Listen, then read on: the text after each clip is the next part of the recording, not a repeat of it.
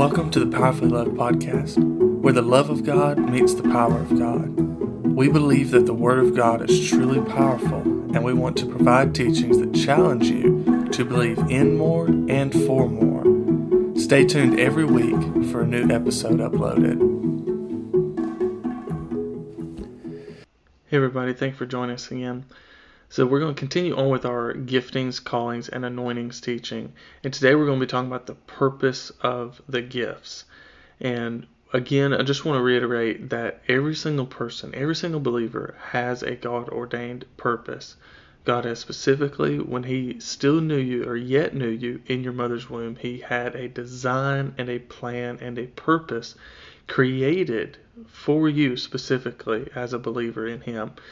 And so with this series, I'm praying and I know that God is going to use it to help you find who you are. Not just a child of God in Christ, but also a child who works in Christ as well.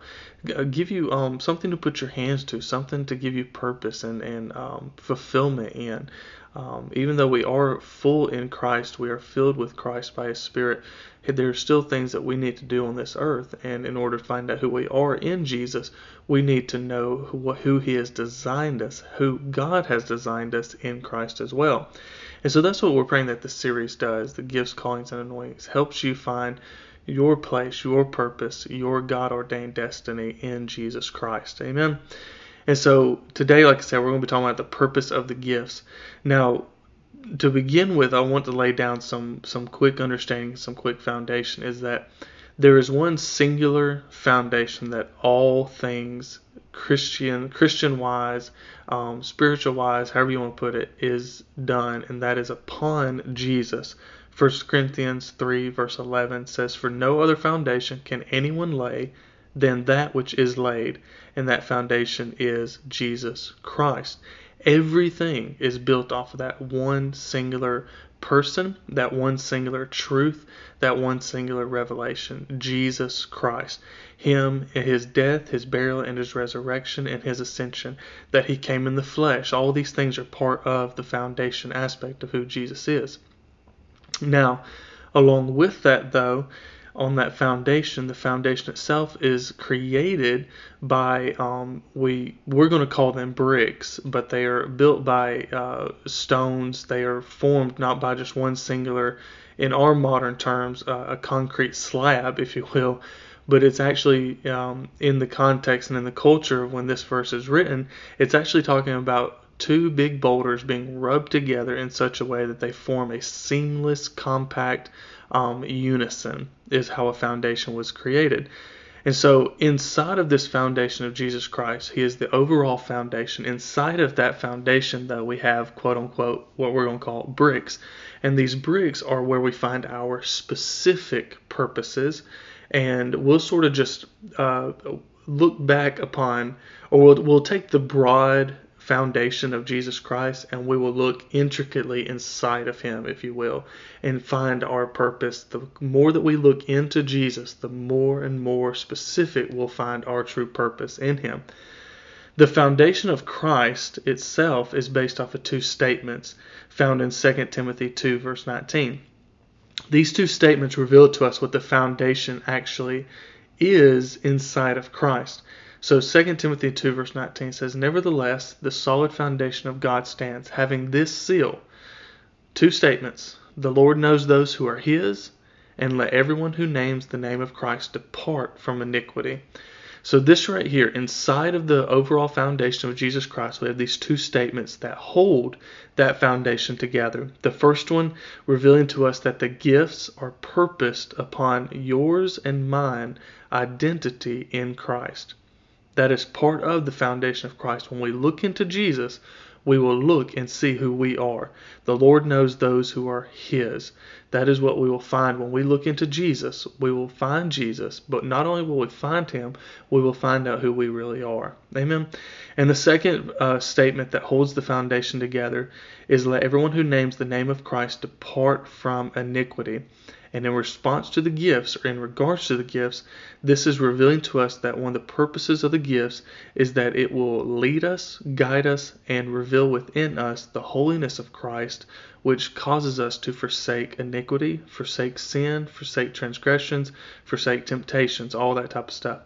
So one of the key things that when it comes to the gifts, no matter which category we're talking about, whether the gifts of God, the gifts of Christ, the gifts of the Spirit, all of them in their true essence will cause us to want to steer away from sin and find out who we are in Christ by steering away from sin. Amen. All things are built upon Jesus and meant to reveal Jesus. And the more that Jesus is revealed, the less we will simply desire to sin. That's the simple fact of it.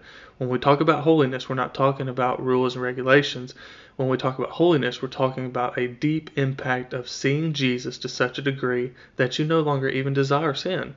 That's the true statement of what the new covenant holiness aspect is. You already have holiness inside of you. You just have to see it in Christ in order to actually have a purpose to be holy. Amen. That's a whole other teaching, but we'll stop for now from there. So at the same time, we learn who we are by exalting Jesus, and as we exalt Him, we live holy lives. As we exalt Him, that's what happens. Another way to put it is that as we seek to reveal Jesus, He Himself seeks to reveal who we are in Him. As you function in the gifts and the callings, you will see more of who God made you to be and what He wants you to flee. As you seek God, as you seek more of Him, more of Jesus inside of you, He will also reveal Himself to you, and He'll reveal who you are in Him, and that right there will make you want to flee all sins. Amen. So let's talk about the specific purposes, if you will, the bricks that we're going to be talking about in regards to all three categories of the giftings that we'll be talking about. 1 Corinthians 12 gifts, gifts of the Spirit, for Romans 12 gifts, gifts of God, and the Ephesians 4 gifts, the gifts of Christ. In 1 Corinthians 12, that's the first place I want us to look at. And we've talked about this once before, but I want us to actually see it with our own eyes, the three categories of giftings, and we'll actually see some of just the key things that Paul points out in regards to all the gifts themselves. So let's start out at 1 Corinthians 12, verse 1, and we'll read through verse 6. So now concerning spiritual gifts, brethren, I do not want you to be ignorant. You know that you were Gentiles, carried away to these dumb idols, however you were led. Therefore I make known to you that no one speaking by the Spirit of God calls Jesus accursed, and no one can say that Jesus is Lord except by the Holy Spirit. So right there, Paul goes ahead and he lays out this simple understanding in regards to all the gifts, is that anybody speaking by a gift of God, a gift of Christ, a gift of the Holy Spirit, cannot call Jesus accursed. They cannot. The gift itself, as we talked about, is founded upon Jesus Christ. That is its purpose, is on Jesus. So it will not forsake Jesus. It will not belittle Jesus. It will not take away any of His deity, any of His humanity. It will always reveal more and more and more of Him. And at the same time, no one can talk about Jesus' lordship, or no one can say that Jesus is Lord except by the Holy Spirit. No one can confess Christ as Lord of their life except by the indwelling power of the Holy Spirit, or the Holy Spirit's presence upon a sinner and a believer as well. And so the next couple of verses also help us get another idea of the three categories as well. So let's start in verse 4. So there are diversities of gifts, but the same Spirit. These are the gifts of the Spirit that are here in 1 Corinthians 12. There are differences of ministries, but the same Lord. This is the office gifts of Ephesians 4. And there are diversities of activities, but it's the same God who works all in all. These activities are the Romans 12 gifts, or the grace gifts, the ministry gifts of God. And each one of these areas have a designed purpose in them. And as we continue on in this series, I will try to talk about this every single time, is the impact of unity that the gifts bring to each member of the body of Christ and the body of Christ as a whole. All the gifts, every single one of them, function to bring unity in some way, in some fashion, in some form. That is their ultimate purpose, is to bring unity to the faith, unity to Christ, unity to the body. And it is so, so powerful and so wonderful when we see this happen. So in the rest of 1 Corinthians 12, let's talk about those first. The gifts of the Spirit, or the manifestations of the Spirit. 1 Corinthians 12, verses 12 through 31, covers the unity among the believers in their diverse giftings.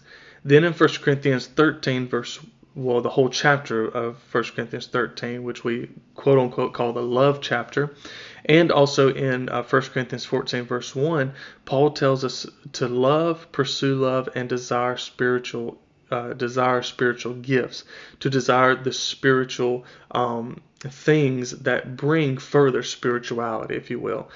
And so this helps us see the outgoing purpose of the gifts. When we ourselves as an individual operate in the gifts, we are actually creating atmospheres of love and instances or opportunities for unity. Any gift that does not unify or show the love of God has either lost its purpose or is not actually a gift from God. Sometimes we can get so moving in a gift that we forget its true purpose, and thereby losing its power, if you will, of what it's supposed to be doing. The gifts are also always referenced to believers for believers. Yet we do know they can be used to show God to an unbeliever in the instance of 1 Corinthians 14, 24 through 25. A lot of people want to take all the gifts of the Spirit, all the gifts of Christ, and all the ministry gifts of God and try to take them outside of the church. Now, while they are supposed to impact the world, their true function is in the church. This is something that we have to reiterate again and again in the body of Christ, is that the gifts are for the church. There can be no true unity in the body of Christ until the gifts are in operation, are welcomed, are equipped, are designed to just uplift and build the church.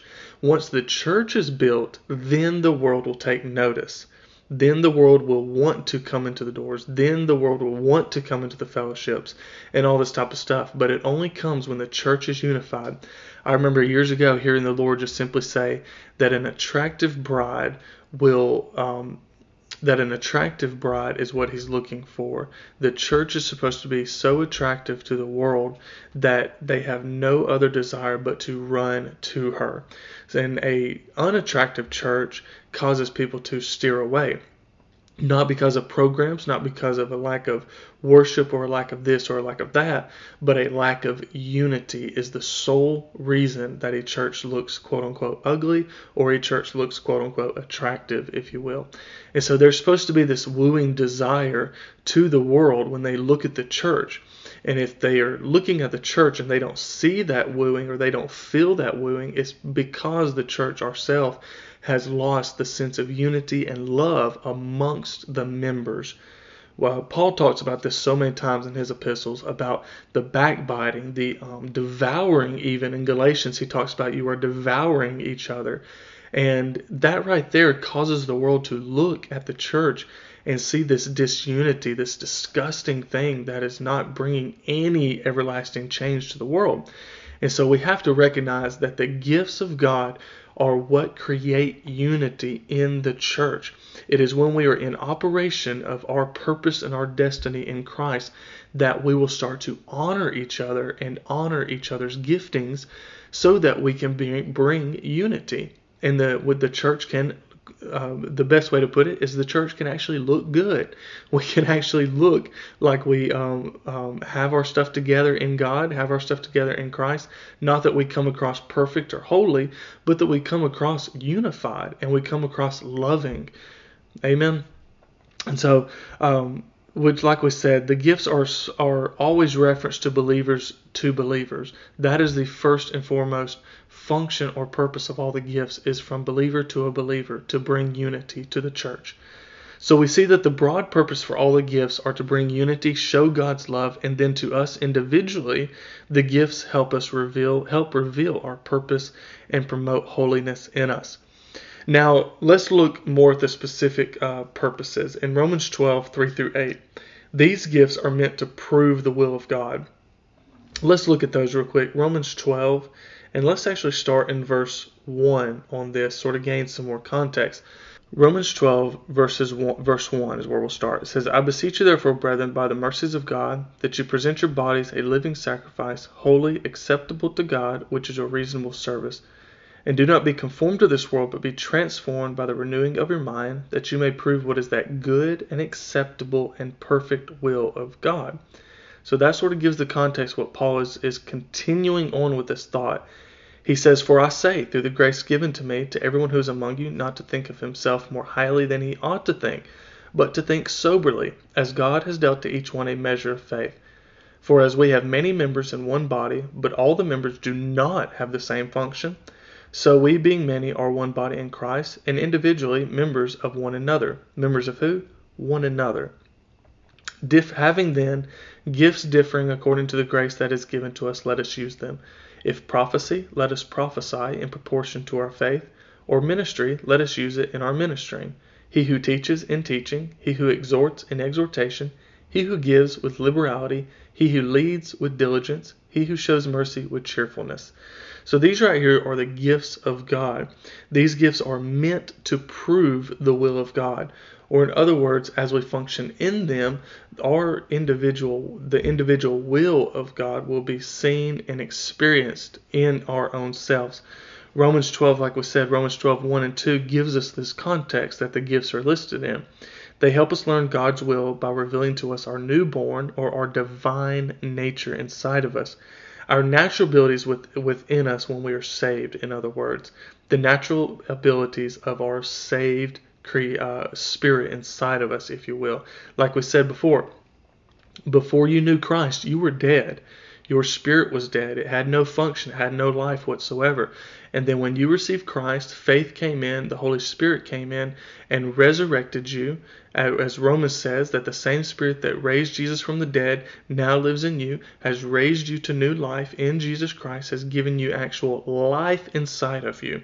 And now for the very first time in your entire life, when you get saved, you start to actually learn who you are in Jesus Christ, who you are as a living being. In other words, like we said, you've been dead. You've been dead up until the time that you called upon Jesus to be your Lord. You and I have been dead. And so now we get to learn what our true nature is, what our purpose is, and these gifts help us see this, help us realize who we are in God. These gifts are manifested in our everyday lives. They are typically what we do on a daily basis. Let's put it like this. When you get saved, there should be a new desire for holy things, for God things, if you will. There will be things that when you get saved that you are more inclined to, whether it be worship, whether it be prayer, whether it be feeding the poor, whether it be doing art, whether it be preaching, whether it be teaching, whatever it looks like. It doesn't matter. As long as it is God-centered, there will be this new desire in you to do something for the Lord. And so this new desire that you have for the very first time to do something for God is simply your new nature trying to reveal itself. And that's where these gifts come into play, is that we start seeing what our new nature wants to do for God. Now, the 1 Corinthians 12, 7 through 11 gives the gifts of the Spirit, or the manifestations of the Spirit. These gifts are meant to build up the body of Christ. From an outward function, they work to build up the body of Christ. In 1 Corinthians 12, 7, it says, for the profit of all. All here being the church, for the profit of all. He's talking about all of the church. That is what the gifts do. These manifestations of the Spirit, these 9 manifestations, they work to build up, to strengthen, to edify the church for the profit of all. 2 chapters later, in the still the same context that Paul is writing in regards to the gifts of the Spirit, he says in 1 Corinthians 14:12, even so you, since you are zealous for spiritual gifts, let it be for the edification of the church that you seek to excel. As the church is built up, the ministries are empowered. Your individual ministry, your individual supernatural desires inside of you are only empowered or only capable to function to their fullest extent as the church is unified in their ministry, in their calling, in the individual members, and in the body of Christ as a whole. Your desires, your ministry is bound. It is truly bound to the effectiveness of the whole church being unified. That puts a heavy weight on not necessarily being bound to the church, but having the realization of how important it is that your purpose and your calling is bound to the body of Christ, unifying and being strengthened. Let's put it like this. If you are called to one of the fivefold offices, the apostle, prophet, evangelist, pastor, and teacher, and their number one goal or their number one purpose, as we'll see in just a second, is to equip the church. If you do not see yourself being your gift and your calling being solely to affect the body of Christ, then who are you going to be talking to? If you as a pastor, if you do not realize that your call is bound to people, then you will start treating people the way that you want to treat them instead of the way that Christ wants them treated, and eventually the shepherd will have no sheep to be speaking to or to be feeding or to be equipping. And so we have to realize that all the gifts, like we said, they function solely on the purpose of unifying the church in the love of Christ. If we do not realize this, then we will be able to, in our minds, we will see it easier to throw people to the side because my gift and my call is more important than the individual person. But the truth of the matter is that you have no gift and you have no call without the individual person. Amen. Like it said in 1 Corinthians 12 and over in Romans 12 as well, is that we are the body of Christ all together, and we are members individually to one another. My gift and my call is tied to your gift and your call. Nobody is a sole worker or a sole member in the body of Christ. There is no such thing. It's like a hand in the Addams family. Remember when you had the little hand that walked around of its own? It was weird, it was scary, it was freaky. And that's how it looks like when somebody tries to be all that God wants people to be in their own selves. That's where pride comes in. That's where falls become so great, is because people think that they can do everything for God by themselves. But until we recognize that we are tied to, that we are bound to the body of Christ, not for legalistic purposes, but for life purposes. You are an arm, you are an eyeball, you are a nose, as 1 Corinthians 12 through 31 talks about. How can the eye say to the nose, I have no need of you? Or how can the foot say to the hand, I have no need of you? They live together. They have to function together. Your gift and your call has to function with the other gifts and the other callings. Just because you disagree with the way that they see things does not give you the right to dismember from them. The view of the foot is going to be a whole lot different from the view of the hands, and it's going to be even more different from the view of the eyes. Amen. Does that make sense? The way that the body is formed is so that all parts of it can benefit and can honor and can respect each other and bring effectiveness to every single member. Amen. So the last gifts that we look at is Ephesians 4 verse 11 gifts: the apostle, the prophet, the evangelist, the pastor, and the teacher. These gifts in verse 12 are specifically to equip the saints for ministry and to additionally edify the church. Verse 12 says, for the equipping of the saints, for the work of the ministry, for the edifying of the body of Christ. These gifts, as we talked about last time in defining the gifts, is that these gifts are specifically positions that express honor, meaning that they are not demanding honor, but they are actually revealing what honor looks like. The apostle, the prophet, the evangelist, pastor, and teacher, that is their number one purpose in them, is to express honor. They are gifts that express honor, and by expressing that honor, they help the body of Christ fulfill her Great Commission. The Great Commission that Jesus spoke to the disciples was not just to those disciples, to those apostles. It was to the church that would be built upon the backs and the words and the demonstration of those apostles.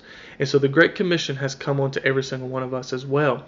And by honoring those positions that express honor, we are able to be equipped ourselves. And the entire church is able to be edified into the same like faith. It's important for us to honor all believers, but we must also learn to give honor where honor is due in regards to a fellow believer fulfilling their divine call.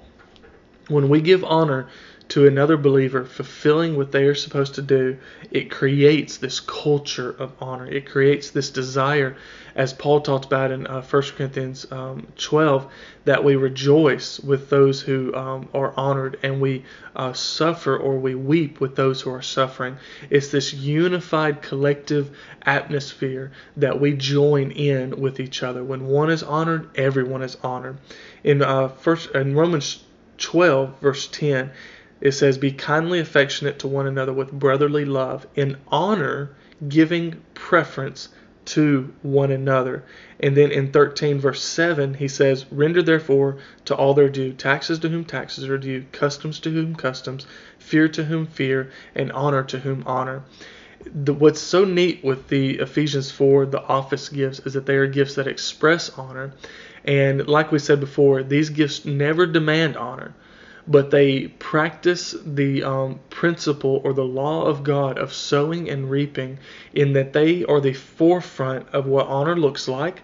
And by them expressing honor, it causes this culture of honor to come back onto them.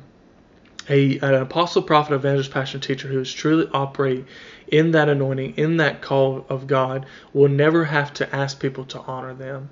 That's just a true statement, is that if you are truly operating in that call and in that anointing, you will never have to demand anybody to honor you. First off, there should never be any demand for honor. But secondly, it's important to notice that they express honor. And when they sow honor, they shall reap honor. You yourself, in your personal life, if you want honor, sow honor. Amen? It's so simple. It's the way that God created things to be. In every section of the above-mentioned scriptures, in the three categories of the giftings and callings and their specific gifts, you will see the body of Christ mentioned as the receiver or the empowered, again bringing the culmination of all the gifts and all the callings are for the betterment of the body of Christ. This right here reveals to us that none of the gifts work solo, but they do in fact work as a unit moving towards a similar goal. 1 Corinthians 12, and we've mentioned this verse a couple of times already, but I want us to read it now. 1 Corinthians 12, verse 12 through 31. Listen and read these yourself very closely. Just meditate on them a little bit in regards to you trying to find your gift and your call, because this right here is so paramount for not being led astray in your gift, not being led astray in your call, but staying in the forefront of what you're called to do. So 1 Corinthians 12, verse 12. "For as the body is one and has many members, but all the members of that one body, being many, are one body, so also is Christ. For by one Spirit we were all baptized into one body, whether Jews or Greeks, whether slaves or free, and have all been made to drink into one Spirit. For in fact the body is not one member, but many members. If the foot should say, because I am not a hand, I am not of the body, is it therefore not of the body? And if the ear should say, because I am not an eye, I am not of the body, is it therefore not of the body? If the whole body were an ear, where would be the hearing? If the whole were hearing, where would be the smelling? But now God hath set the members, each one of them, in the body just as He's pleased. And if they were all one member, where would the body be? And now indeed there are many members, yet one body. And the eye cannot say to the hand, I have no need of you, nor again the head to the feet, I have no need of you. No, much rather, those members of the body which seem to be weaker are necessary." I would encourage you to highlight that word necessary. It is so amazing. No, much rather, those members of the body which seem to be weaker are necessary. Amen. And those members of the body which we think to be less honorable, on these we bestow greater honor. And our unpresentable parts have greater modesty, but our presentable parts have no need. But God composed the body, having given greater honor to that part which lacks it, that there should be no schism in the body, but that the members should have the same care for one another. And if one member suffers, all the members suffer with it. Or if one member is honored, all the members rejoice with it. Now you are the body of Christ and members individually. And God has appointed these in the church: first apostles, second prophets, third teachers, after that miracles, then gifts of healings, helps, administrations, varieties of tongues. Are all apostles? Are all prophets? Are all teachers? Are all workers of miracles? Do all have gifts of healings? Do all speak with tongues? Do all interpret? But earnestly desire the best gifts, and yet I show you a more excellent way. The unity of the gifts is the way that we are found to be unified with Christ. And one of the ways that you can sort of look at this is that if you ever want to get a broader picture or a broader idea or a greater relationship with Christ, then begin honoring other members in the body of Christ, because every single person is going to have a revelation of Jesus Christ that you do not have. Let me say that again. Every single person in the body of Christ is going to have a revelation of Jesus Christ that you do not have. They are going to be able to reveal a part of Jesus that you are supposed to learn through them, so that there can be a reliance or a interdependence upon the body of Christ to have a further relationship with Jesus. Amen. Now, of course, this does not negate the need for a personal relationship with Christ. I'm not saying that by any means, but I am saying that if you want a further and to have the true understanding of Jesus, then begin honoring those in the body of Christ, and Jesus will be more revealed in and amongst you. So the gifts unite. They unite us as believers together, and they unite us to God together as the body of Christ. The Spirit of God works to reveal the inner workings of the people of God. As we'll see further on, the Spirit's gifts reveal our needs to the church. The Spirit's gifts reveal our needs to the church so that each member can respectively meet the need that we have. The gifts of the Spirit help reveal those hidden things, the hidden things that's within our hearts. And as a group, as a congregation, as a church, the Spirit of God will help reveal the hidden things in and amongst us so that we collectively can respond to that need and bring solution to it through the help of the Holy Spirit. The gifts also pull upon the divine nature within us, Christ in us, the hope of glory. Colossians 1:27, Christ in us, the hope of glory. And as we are revealed, not embarrassed, as the Spirit reveals us, not our embarrassments, He reveals them to the church is able to rejoice with us, or they are able to cry with us. When one suffers, all suffers. When one is honored, all are honored. 1 Corinthians 12:26, I want us to look back at that verse one more time. And it just reads the same thing. And if one member suffers, all the members suffer with it. Or if one member is honored, all the members rejoice with it. You can tell when a gift or a call is being used for one's own selfish gain. You can realize it by these three typical things right here: that disunity will happen, their ability will be highlighted, their personal ability will be highlighted, and there will be separation due to their quote-unquote anointing. They will be taking the extreme side of the Bible, talking about honoring towards leaders and in leaders, and try to say that they have to be separate so that they don't become quote-unquote familiar to the church and become less honorable. That right there is just a false teaching that has taken a wrong turn, a very extremely wrong turn, because it is when we are bound together that we are stronger together, even those that are called into the fivefold office gifts. These parts, these three things right here that show a selfish nature to a gift and a calling, these are simply the complete opposite of the nature of the Spirit of God, who brings unity, who brings love, and who brings honor to each member of the body of Christ. So I hope this week has really sort of stretched your idea of what gifts and callings look like and what they do. Is so vital. I pray that if there's one thing that you can take away from today's purpose of the gifts, is that your purpose will be found in the church. Amen. Your purpose will be found in the idea or the reality of family in the church. When we join together, it is so beautiful. It's so amazing. And your gifts and your callings will begin to be pulled upon you, not as an individual, but as an individual member in the body of Christ.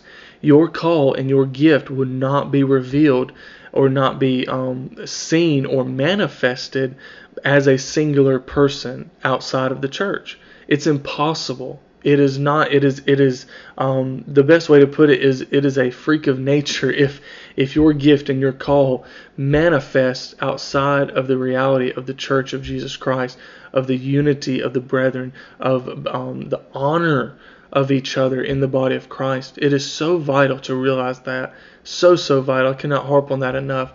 That it is so important for us to have such unity in the church that all of our gifts and all of our callings are manifested in and amongst the body of Christ for the sole purpose of unifying and the love of God being manifested more in us and amongst us. Be sure to follow up next week as well as we continue on with these gifts, callings, and anointings, where we'll be talking about receiving the gifts and how you receive each one of the categories of gifts as well. I pray that you have a blessed week. Be encouraged. Be encouraged to find your gift and find your call and to operate in your anointing. And always remember that you do have a God-ordained purpose. You have a God-ordained gift, a God-designed purpose for you as a child of God and in Jesus Christ. And as always here from Powerfully Loved, we always want you to know that God does powerfully love you.